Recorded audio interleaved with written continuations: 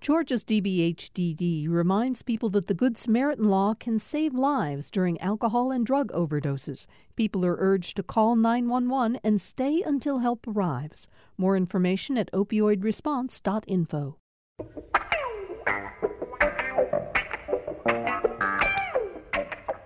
If I had to choose an organizing theme that I would like to build today's show around, I think it would be a very simple sentence. You are not alone. The anxieties, the fears, the somewhat unsettled nature of the way you look at life right now is being shared by a lot of people. And we're going to talk about that with our top panel of mental health professionals in a few minutes. For me, I began noticing about a month ago that I was feeling lower than I usually do. I've always been a very upbeat person. I sort of go through life feeling that things are always going to get better, be good, and get better. And I suddenly started feeling myself feeling a little lethargic, feeling down in the dumps. Maybe depression is another word you would use for it. I mean, I don't think I'm clinical, but I've been feeling low.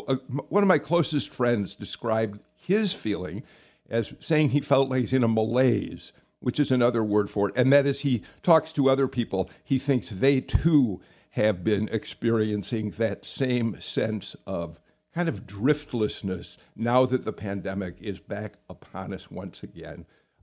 So we will talk about that. And we will also, in this conversation, be mindful of the fact that while some of us are experiencing some rather mild and moderate symptoms, there are people who have been suffering in much, much more severe ways. And we'll talk about that during the show as well. We're joined, of course, on Fridays by Patricia Murphy, AJC political reporter and columnist. You read Patricia's column every Wednesday and Friday in the newspaper, and she oversees The Jolt, which you can look at ajc.com every day. Patricia, how are you? Good morning. I'm doing well. Thanks for having me. Hey, before I introduce the rest of the panel, I want to point to a story that's on the front page of the AJC that I think in some ways makes a point about the kind of strange place we find ourselves. Yesterday, doctors and nurses from major hospitals across metro Atlanta came together and held a news conference, and they essentially begged Georgians to get vaccinated and to take other steps to mitigate the spread of COVID-19, saying that their emergency rooms, their ICUs are filled. And just a couple hours later, Governor Kemp held a news conference, or he made an announcement saying he had signed an executive order that blocks cities from forcing private businesses to enact mask mandates or mandate vaccines or to take other actions to mitigate the coronavirus. That tension it lends itself to the anxiety I think a lot of us are feeling, Patricia. We're being pulled back and forth, and reality seems to have slipped from our grasp.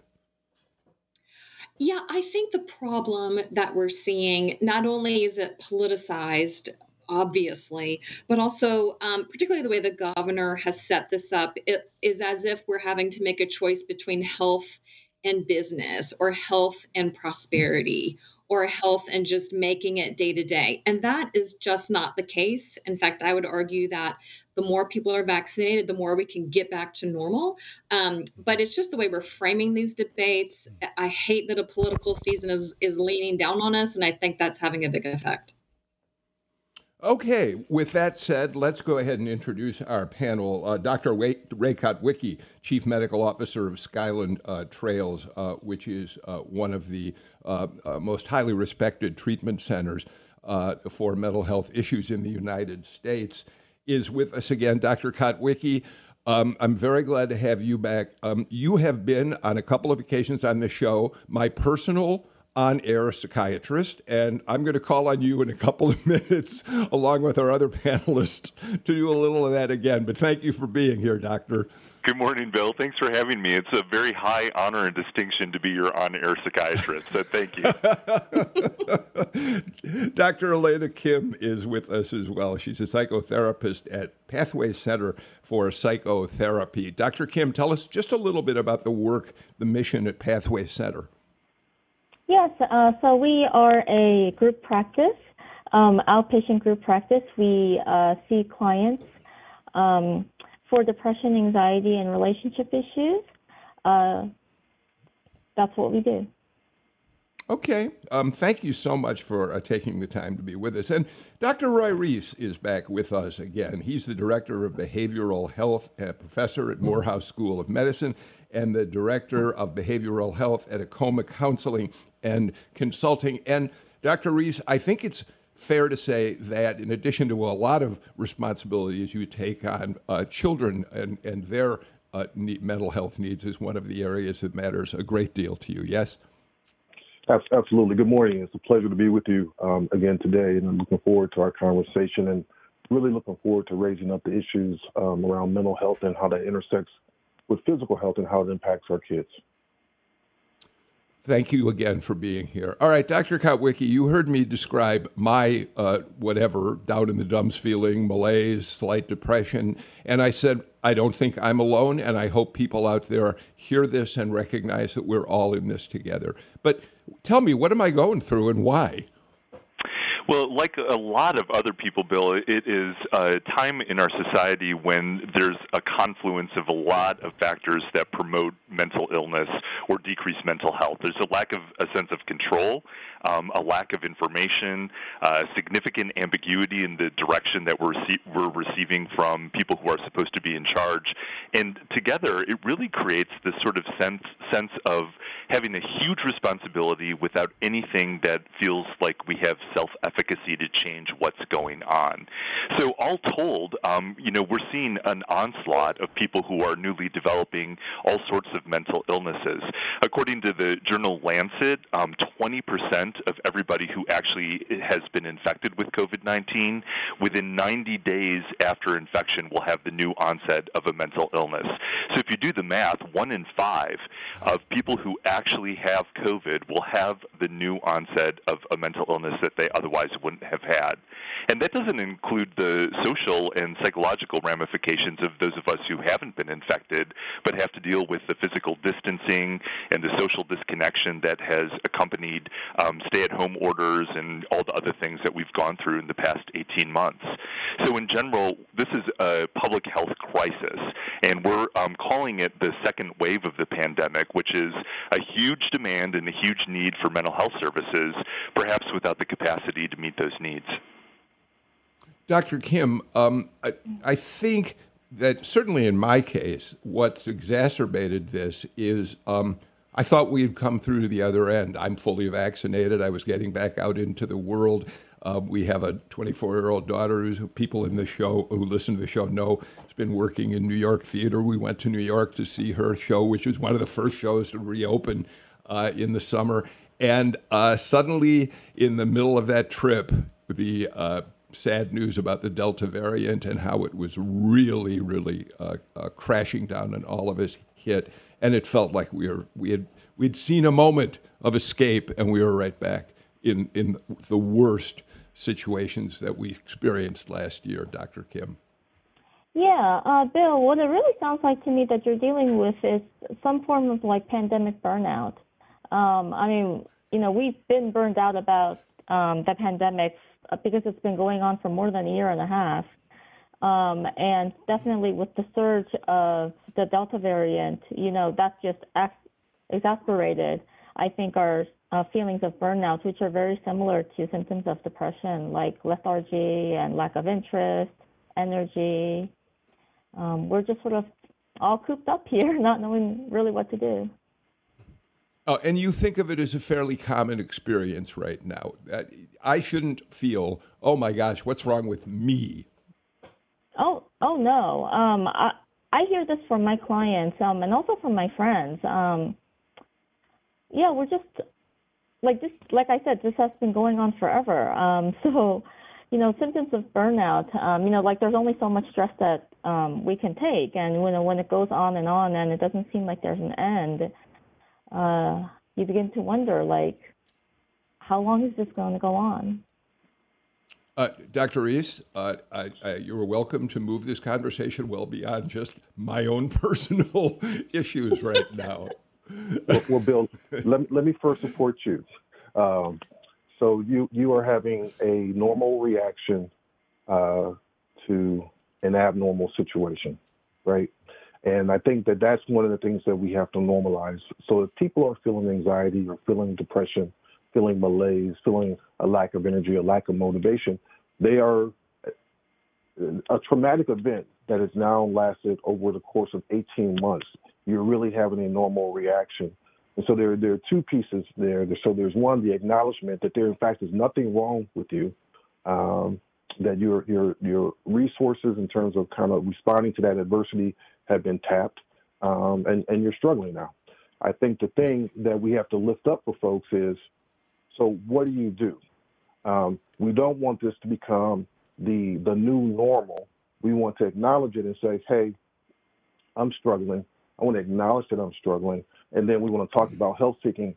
And we have to model that for our kids. That's actually the thing that I really want to lift up. We are seeing a number of kids as they report back to school who are having difficulties adjusting, making the transition back in their social interactions, readjusting to in-person school and the rules, mask, no mask, watching the parents or the adults argue, if you will. And they're trying to figure out what's going on as well. And I think they're taking our cue for how they manage from how we manage. And so it's okay, that more common saying now, it's okay not to be okay. Okay, now what do we do about it? Patricia, jump in. Yeah, so when we talk about our kids, I have 8-year-old twins, and it worries me so much every day about what long-term impact is this going to have, because day to day, they're happy little people, but long-term, I worry about them not seeing people's smiles, not getting to know people fully, not fully connecting with people, because it's just so hard, and there have been so many limitations. My son has a class size of 8. And so last year he only knew 8 people in his new school. He had a friend, he was friends with other people in his class, but just to keep them safe, they kept the classes very small and contained. And I worry about them.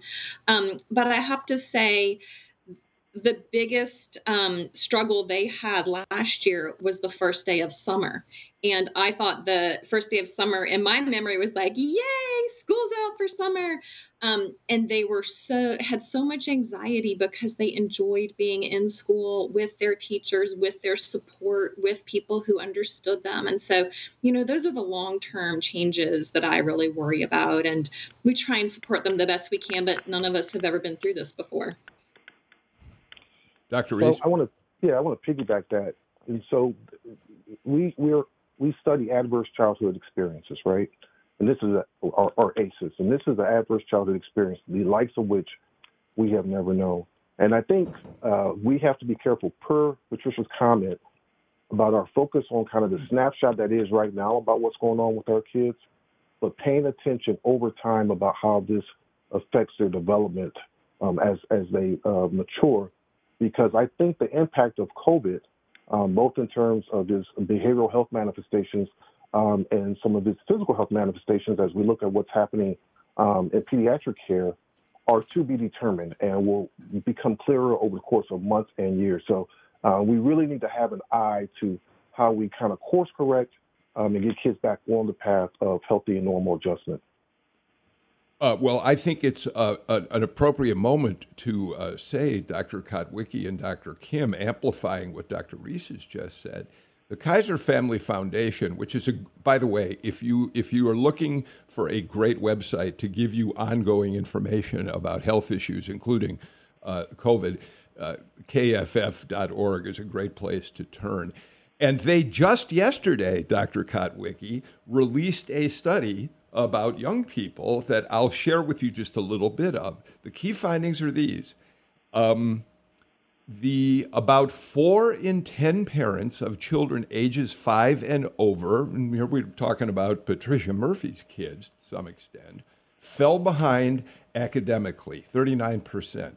That rose to half of Hispanic parents, 50%, saying their children fell behind. We know the disparity that COVID has exposed in how racial and ethnic Americans are dealing with this has been staggering. Those with lower household incomes, 51%.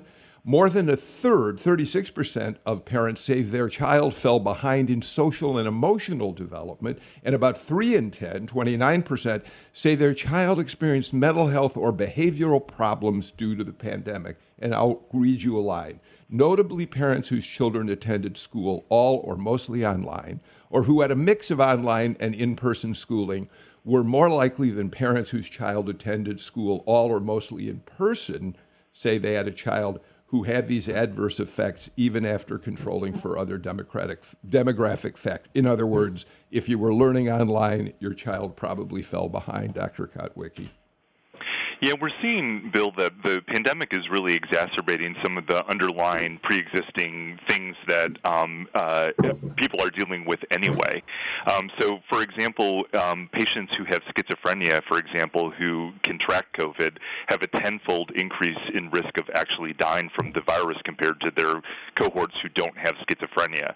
Children who have a hard time concentrating because they might be developing something like ADHD have an exacerbation in concentration difficulties when they have to learn online and they can't be in person.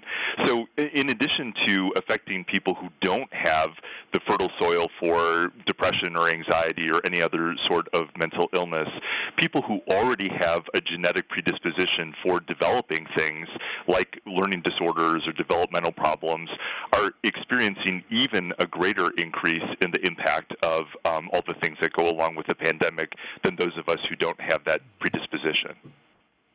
Mm-hmm. Dr. Kim? Right. Yes, absolutely. Yes, to piggyback on what Dr. Kotwicki said, so a lot of my clients, if they've been dealing with mental health issues or lack of motivation and energy before, that, the pandemic only just exacerbated it because it takes more effort. It takes more effort to engage. And when the energy is not there to begin with, well, where does it come from? Where do you get it? Patricia, let me give you a couple other findings from Kaiser on this subject. And I'm not suggesting that your children are experiencing these things directly, but I'd be interested in your observations about it. Parents say 27% or more of parents say that their children are having difficulty concentrating on their schoolwork. They're more nervous or easily scared or worried. They're having trouble sleeping, perhaps poor appetites or overeating, stomach aches, headaches. These are just some of the symptoms of this kind of anxiety that COVID has created that Kaiser found in their survey some parents see in their children, Patricia. Have we lost you, Patricia? I think Patricia... Okay, I think we're going to try to get Patricia back in just a minute. Dr. Reese, what do you think about all of those things? Nervousness, easily scared or worried, trouble sleeping, poor appetite, frequent headaches or stomach aches? So I think you're identifying some of the information that we need to arm parents with so that when they see their child kind of responding in a way that feels atypical to how their kid has historically functioned or behaved, that they know, hey, there's something going on here. But I think beyond giving them the information about difficulty with sleep or concentrating, changes in diet, et cetera, we need to then tell them what to do. One of the things, Dr. Kotwicki referred to, this is the second wave of public health crisis, and he's absolutely right. I think underlying that mental health second wave, however, is we're actually at a lack of capacity. So part of what we also have to be thinking about is there's this increased need for behavioral health services on the one hand, and we really aren't well resourced to respond to that need. And so we need to be actively problem solving. So, hey, let's give parents the information that they need to be able to identify what's happening with their kids. Let's help them understand kind of what they can do kind of at home. But then also we have to kind of build our capacity in terms of the availability of providers to respond to this need. And we're finding increasing, like all the providers in our practice are at capacity in terms of their patient loads. And we're finding that we're having to think about different treatment modalities like group, et cetera. We're thinking differently about how we're using trainees like psychiatry fellows or psychology interns. We really have to be thinking about how we meet this unmet need. And this is particularly true in under-resourced communities where the impact has been more pronounced. Dr. Reese has a really good point, and I think we would be remiss to not add that it's also incumbent on the mental health professionals to help parents identify when it's not just malaise, but that a child or a young adult or anybody for that matter is really developing a full-blown mental illness. Shockingly to me, when the CDC did a study of the general population in the summer of 2020, 11% of us were seriously considering suicide. And, being disappointed and anxious and feeling malaise is very different than when it progresses to not having hope for your future and not being able to get out of bed because you have such a lack of energy and lack of optimism that things are going to get better. And so my, recommendation for anybody is that when you're worried about somebody and people express thoughts that things aren't the way that they should and that they're feeling down and blue, have a meaningful, if not critical, conversation with that person and say, sometimes when people are in a state like that, they start having thoughts of suicide or planning to, do things that they otherwise wouldn't do. It's an old wives' tale. It's a myth that by talking about something, you increase the likelihood that people will act on that suggestion if they're not already thinking about suicide. So I think it's crucially important for parents to have that conversation if a child or young adult is expressing thoughts of depression, to make sure that they're not in an emergent situation that requires urgent psychiatric intervention. Dr. Reese, you wanted to jump back in, and then Dr. Kim. I think you're muted, Dr. Reese. I think you're right. Most families don't have a relationship with a behavioral health provider. And so that the first point of kind of check-in very often is your primary care physician or your pediatrician. Let them help you triage. Let them help you figure out what's going on here and whether or not to get help. And so to Dr. Kotwicki's point, if you're not sure, give your PCP a call, talk about what's going on, and allow them to help you figure out what needs to happen next.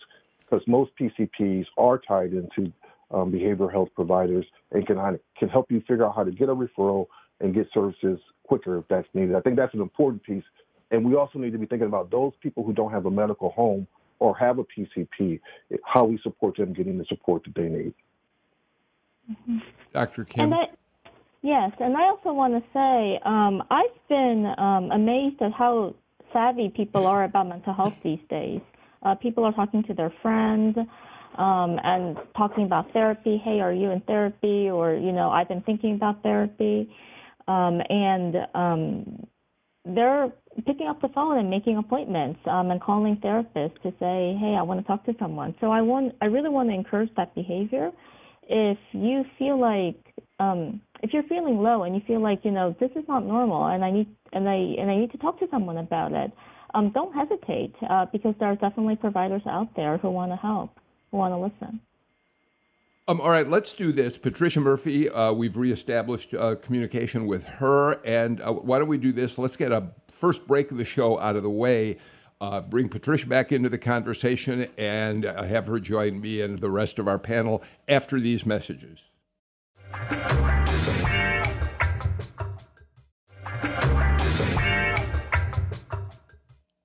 Patricia Murphy, Dr. Roy Reese, Dr. Elena Kim, and Dr. Ray Kotwicki join us today as we look at mental health issues surrounding COVID-19 and more. And we may talk about some of the other world events that are contributing to the unease that we're experiencing right now. But Patricia, I do think there's a happy coincidence that we are talking about mental health on the 94th birthday of Rosalind Carter. Mental health has been one of her most important issues for many, many years. They're naming a street for her down there in Plains today and adding a new butterfly garden. She's a great believer in monarch butterfly preservation. And so we want to send out our best wishes to Rosalind Carter on her birthday. Patricia, Ernie Suggs, your colleague at the AJC, did a terrific little story about that this morning that I encourage people to read. Yes, he did. And he talked about her work on mental health and then also just about so much about what she did to really deal with the stigma surrounding mental health and help people understand that mental health is as real as physical health. And haven't we seen that so much with Olympic athletes and with tennis stars struggling with mental health and people finally putting both of those categories into the same level of critical importance and critical care that's necessary. And when I'm talking to leaders around the state, I have to say that I hear from every mayor I talk to how important mental health is for their public policy plans. They see people struggling with mental health right now in a way that they never have. And for the first time, these are people who usually deal with making sure that the trash is picked up on time and, making sure that City Hall is open and doing its business properly. They really are finding that adding mental health services from the city itself is hugely critical. And that has cascading effects on crime, on school attendance, on joblessness, on homelessness, all of these front and center issues that we see visibly are often rooted in mental health challenges that we do not see. And these mayors who are so close to the street are seeing that in real time right now, and that's a real theme that I've picked up on my trips around the state. Yeah, it may be a ray of sunshine in the midst of all this that we've got more attention paid to mental health than before. There were years when the state legislature was urged over and over again to put more funding into mental health support around the state and didn't do much of it. And now we have Speaker David Ralston talking about how he's going to propose investing a lot more money in mental health moving forward in the next legislative session. Patricia, let me ask you a quick question, but it relates to isolation during the pandemic that I'd love to then hear all of our doctors talk about. You were hired at the Atlanta Journal-Constitution in the middle of the pandemic. Which means I know you're going out and seeing people on your tour of the state to talk to voters ahead of next year. But in many ways, your communications with your colleagues probably occurs during Zoom meetings, just as we do at Georgia Public Broadcasting. And I wonder what the sense of sort of being isolated from your new professional community has meant to you. Well, I don't know any different, so I can't say, but you're exactly right. I had all 9 of my job interviews for the AJC over Zoom, and I have never met almost any of my colleagues. I have met the ones who work down at the Capitol because the Capitol was open during the session of the General Assembly. But other than that, I had people will say, "Oh, what is Bill Torpy like?" I'm like, I have no idea. I love his columns, but I couldn't tell you. So it's really been a strange level of disconnection. I'm in a unique instance in that reporters who go out in the field quite a bit. I typically am not in a newsroom. I am out in the field wherever stories are, but there is no newsroom to go back to file to. There's no editor to go have a chat with, and there's just no conversation to get energy from, to get ideas you hadn't thought of from, so it really does limit that. It also limits my ability to really meet sources in a way that you could otherwise just by running into them or grabbing a cup of coffee with them, especially at the beginning. So, I don't know any different, but I'll look forward to the day when I meet Bill Torphy, among others. Dr. Kim, the National Institute of Mental Health issued a report in April 2021. They had lots of data in it. But I thought this was interesting in the context of what we're talking about, Patricia. The National Institute of Mental Health and numerous other government agencies and nonprofit organizations are spreading the message that physical distancing doesn't mean we must stop supporting one another. In fact, research shows that helping others is a coping strategy that can reduce the mental health impacts of the pandemic. We also know that addressing people's basic needs can help alleviate their psychiatric symptoms. For example, one study showed that food insufficiency was independently associated with all symptoms of poor mental health, but that association was mitigated for those who received free groceries or meals. In other words, the broadest way of saying that is we cannot afford to isolate from one another. We have to understand how important it is for us to stay in touch with friends, family, neighbors, not even necessarily professionals like you. Right, absolutely. Social contact and being social is one of the biggest factors for mental wellness. And so I definitely encourage people to make an effort to reach out to friends, to reach out to family, and, to keep in touch, be kind and just ask like, hey, how are you doing? And also, if you're struggling, don't be afraid to say like, hey, I need someone to listen. I need someone to hear me out. That's how we show care for each other and kindness. But Dr. Kim, we're so bad at that. It is so hard for many of us to say, I'm hurting right now. I just need please listen to me when I tell you I'm hurting. I'm not a big guy. I'm on the radio every day. How the heck can I be hurting, Dr. Kim? Yes. Showing vulnerability is really hard. I definitely agree with that. And it does take courage to show vulnerability, especially to our friends and loved ones, people we care about, people we respect. But I would also say, I think you'll be surprised. I think people would be surprised, like if one person says like, hey, I'm struggling a little bit, I need someone to listen to me. I really think that the other person would also say like, hey, I've also been having some feelings of depression, some lack of energy and interest. If someone has the courage to be honest, I think that would also be reciprocated as well. Dr. Kotwicki, jump in. Yeah, social connectivity is something that we can really learn a lot from research related to people who have mental illnesses.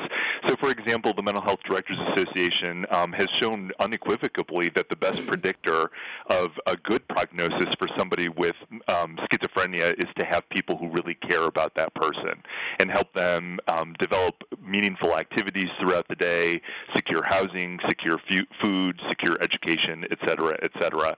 And so I look at it almost from the opposite perspective of what you just articulated, Bill, which is as a friend to my group of supporters, it's my responsibility really to reach out and to check in with them. And it's not that I call them up and say, hey, I'm worried about you. Are you sad? Have you lost interest? Do you feel guilty and worthless? Blah, blah, blah. It's to say, hey, do you want to plan a Zoom cook time where we make dinner together and sit down and talk about things that really are not explicitly related to mental health, but having that connection and truly feeling like it's a good use of time rather than just biding time is the way to develop that kind of social interconnectivity. We're seeing this from a public health psychology perspective, which is really related to vaccination and everything else. We either rise or we fall together. And it's not just my decision about my personal liberty. It's about how everybody views their role as being a member of a community. Dr. Reese? Sure. So talking about or thinking about the issue of vulnerability, as a man, I'm thinking about men. That's not something that we necessarily do particularly well. And so thinking about the places, and I know there are a number of organizations that have been very intentional about creating that social connection that I'm checking for my brother kind of piece. I'm thinking about Men Stopping Violence. They started a online webinar called The Huddle, which was a place for men to kind of connect and plug in with one another. Obviously a play on the name The Huddle, but it was a place for to kind of get help, to get supportive, also just to kind of talk about what was ever going on in your life. As I think about my own life, I'm thinking about some of the things that the men's ministry at my church did. You know, they create these Saturday morning kind of check-ins just to talk about anything, everything, and get support from people that you have a relationship with. And I think one of the other things that creates social connection, I'm fortunate where I live and appreciate my neighborhood more than I did before in the organic kinds of connections. So one of the things that many of us have done more of since the pandemic is we walk, right? Because we can't necessarily go to the gym. I know more about my neighborhood. I know more about my neighbors, and I have been impressed with the extent to which people have, hey, how you doing? What's going on? Have a great day. Be kind to somebody. Hey, thinking about you.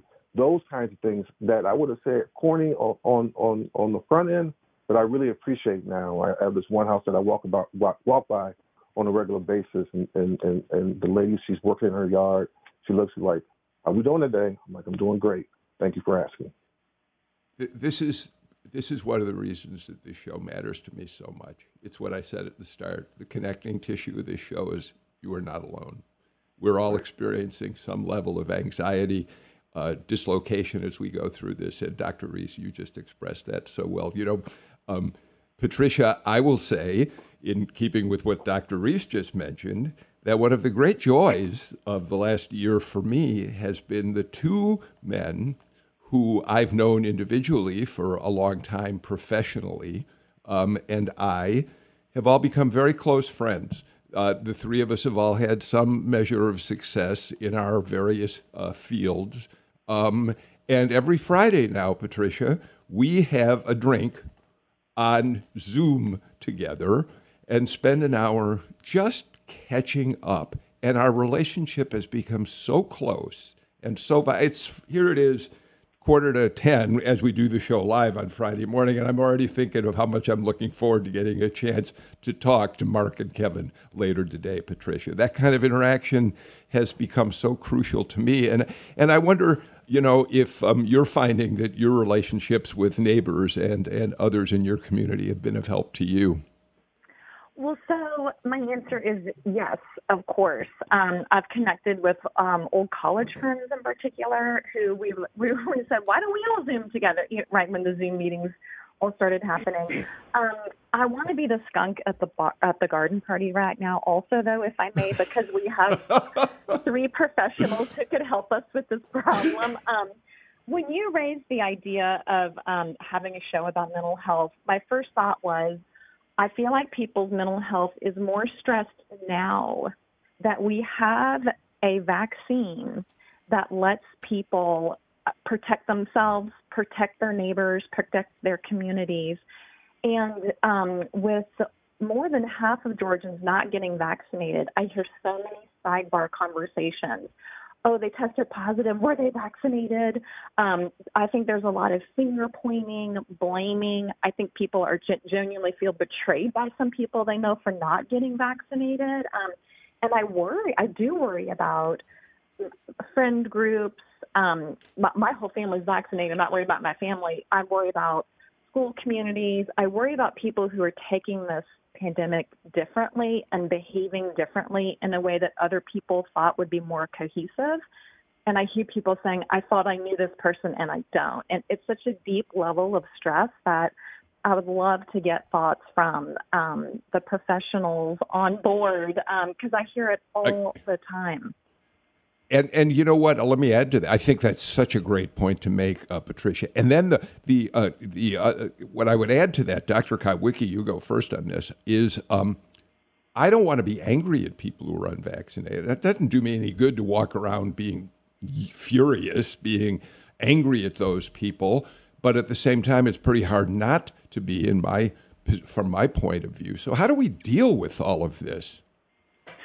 I think it's a real conundrum because, sacrificing the public good for an individual idea really suggests something about the way a person is put together.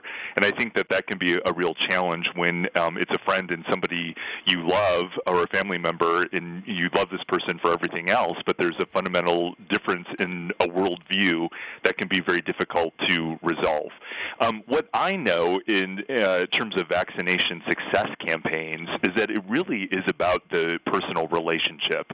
And so for folks who have chosen not to get vaccinated or who have been very resistant to the public health importance of doing that, if there's a connection of a personal relationship, of somebody who can have a conversation with that person and share with them why it's so important for that individual to change their mind, that's really the best strategy that we have to convert people who currently are unwilling to do that to accept the vaccination. And so for me, as a professional, as a medical professional, that's kind of the foot in the door. And it makes me have a little bit of optimism that if all of us who really strongly believe in the importance of science and the importance of vaccination from a public health perspective can convince or make a dent in one person, if not more, who doesn't share that perspective, that's maybe the way that we're going to push the needle forward.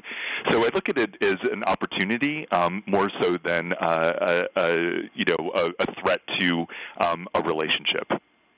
I think that's such wonderful advice because oftentimes the conflict that are between people who are very close friends or very close family, and people, you're saying, could lean on those relationships and empower those relationships to maybe help and even solve the problem itself. And I hear last year it was we're all in this together, and this year it's 44% of us are in this together, and people are ruining everything. Oh. But I think if people can be empathetic and hear people's concerns and hear why they feel differently about something, I think that's just such wonderful advice, and they can really lean on those relationships instead of be angry at them.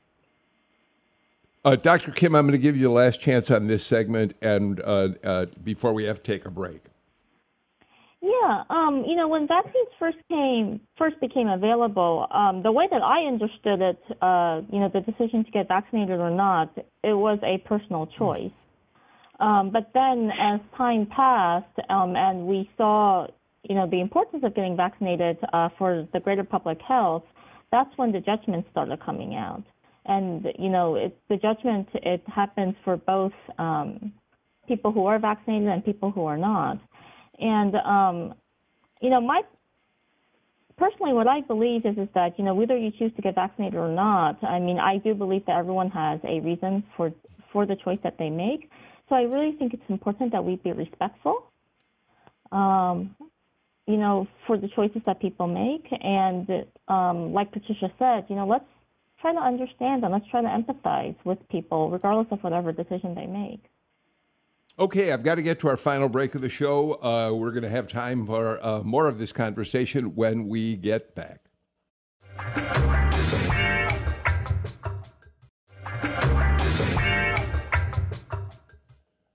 Amelia Brock, Sam Burmis-Dawes, and I have already put together a pretty good lineup of panels for our shows next week. But I do want to call your attention to a show we're doing next Friday, particularly. And Patricia Murphy, I'm hopeful that you will be, as you usually are, with us on Fridays. One of the great heroes of public health, Dr. Bill Foege, will be back with us. Bill was on our show several months ago. He is the doctor who led the eradication of smallpox effort, which truly did give him status as one of the greatest public health figures of our times. And he's going to come back, and we're going to talk about the history of virus and vaccine with Dr. Foege. And we will also talk with him about his insights as to how we're dealing with the crisis right now. Patricia, I start this with you, and then I know we're going to want to get the panel in here. We have obviously seen, as I said earlier in the show, the pandemic has once again dramatized the terrible, terrible distinctions between various communities, the disparate ways in which we deal with life, whether we're African American, white, Hispanic, Asian American. And the National Institute of Mental Health report said there's clear evidence that the pandemic has not affected all of us equally. The most vulnerable among us are feeling mental health effects most intensely. Job loss, housing instability, food insecurity, other risk factors for poor outcomes have disproportionately hit minority communities. And Patricia, this is an issue that politicians will certainly look at, but it's a mental health issue as well. I think that's exactly right. And I think, something that Dr. Kotwicki said earlier made so much sense to me. And it sort of dovetails with what I've heard in my travels around the state, is that some people are struggling so much they don't even know how to articulate what they need. And so it is about reaching out to those people. But it's so true. It really has just, if we were, we used to say that we're all in the same boat, but I've recently, of course, heard we're all in the same storm, but we're in different boats. And so if you were in a boat that had a hole in it, now your boat is sinking. And that has to do with poverty, job loss, the ability to make a change in your own life, and even the mental health to solve all of those other cascading problems. And so, again, the mental health piece is so often the root of so many of the other causes in a single person's life, and even their own family's struggles from there, if we're talking about a parent. And so it's something that our cities in particular, when we look at crime, when we look at kids just simply not coming back to school right now, not showing up because their parents can't get them there. It's just again, these are long-term problems that I think we're going to continue to see, and this pandemic is exacerbating what was a sort of a split that is now a gulf between a lot of people. Dr. Reese, will you weigh in on this for us? Sure. So, and I appreciate the soberness of those comments and the space that we're in. I think that one of the things that it's important for all of us to recognize is these disparities existed prior to the pandemic. One of the reasons that we see the even more exponential pronounced effect on communities of colors and the poor is because the disparities existed to begin with.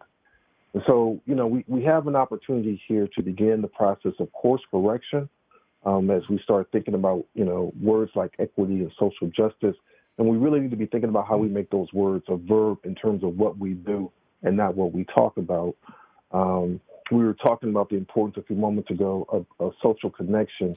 The reality is that there were a number of people who were isolated prior to the pandemic. There were a number of people who had food insecurity prior to the pandemic. And so we have to be careful to paint an accurate picture. The picture didn't change. The clarity with which we understand the picture at this point, however, is sharper. And so the question I leave to our elected officials and to those of us in public health and preventive medicine is, will we act? And I think that's really the charge to us, is how do we act to address these behavioral health needs, how do we state physical health needs, and really to attend to those modifiable social determinants that influence health in our country. Dr. Kim? Yeah, what I want to say about this is that as an Asian American and as someone who sees Asian American clients, something unique that we Asian Americans have dealt with in the pandemic, especially in the aftermath of the shootings, is that, there's been increased fear. When someone who looks like you, something that tragic happens to them, and that one of the motivating factors was because of how they look, well, then you wonder, am I next? Are my loved ones next? And my clients have reported being more vigilant about their surroundings, avoiding places where they're going to be the only Asian in the room. And these are, really symptoms of secondary trauma, which are very similar to symptoms of PTSD. Because, there has been an increase in hate crimes, and a third of them have occurred in the 6 months past the shooting. This is just something unique that we Asians have had to deal with in the past 6 months, and as well as in the entire time of the pandemic. Doctor, when you see someone who expresses to you their anxiety over being perhaps targeted because they are Asian American, probably not necessarily Chinese at all, but after hearing about the Wuhan virus and all of that, what do you say to them to try to help relieve their unease, their anxiety over this? How do you work with them to get through that? Yeah, the Asian culture is very collectivist. So even something that has nothing to do with you, it feels like, am I somehow involved in this? So like the shame that comes with, like just being Asian, or, the shame that comes with like somehow I'm sort of connected to this. What I say to my clients is that this had nothing to do with you. So there's no reason to internalize the shame. In fact, we need to, externalize it and realize this has nothing to do with me. This didn't start with me. This didn't start with the people who are with my loved ones or people who are close to me. This is something that happened, way out there, and I'm affected by this just like everyone else. Dr. Kotwicki, we're running out of time. How are you at Skyland Trail? How would you report on the kinds of successes you're having in dealing with the people who come to you who are experiencing pandemic-related impacts from their mental health? Is it a long road toward success for a lot of the people that you see? Unfortunately, it is, and we know that many mental illnesses are chronic medical problems, just like diabetes or other things that you can control, but you don't necessarily cure. So it requires lifelong vigilance for people who have a predisposition for depression, for example. We know that the more episodes of depression somebody has experienced historically, the more likely it is that they're going to have another episode in the future. And so it is something that we're looking at very rigorously. One of the bonuses of the pandemic is that telepsychiatry and telemedicine has been very helpful for a lot of people who otherwise couldn't access those medical services. But there are certain groups that we've been working with of people who have bipolar disorder and schizophrenia in particular who don't really do as well with teletherapy as in person. So we're learning from this experience. Dr. Ray Kotwicki, I am sorry to cut you off, but we are completely out of time. But thank you, Dr. Kotwicki, Dr. Kim, Dr. Roy Reese, Patricia Murphy, for a really fascinating conversation today. I'm Bill Nigut. Take care. Stay healthy. Yes, wear a mask when you're inside. And please get a vaccine if you haven't done it. See you all on Monday.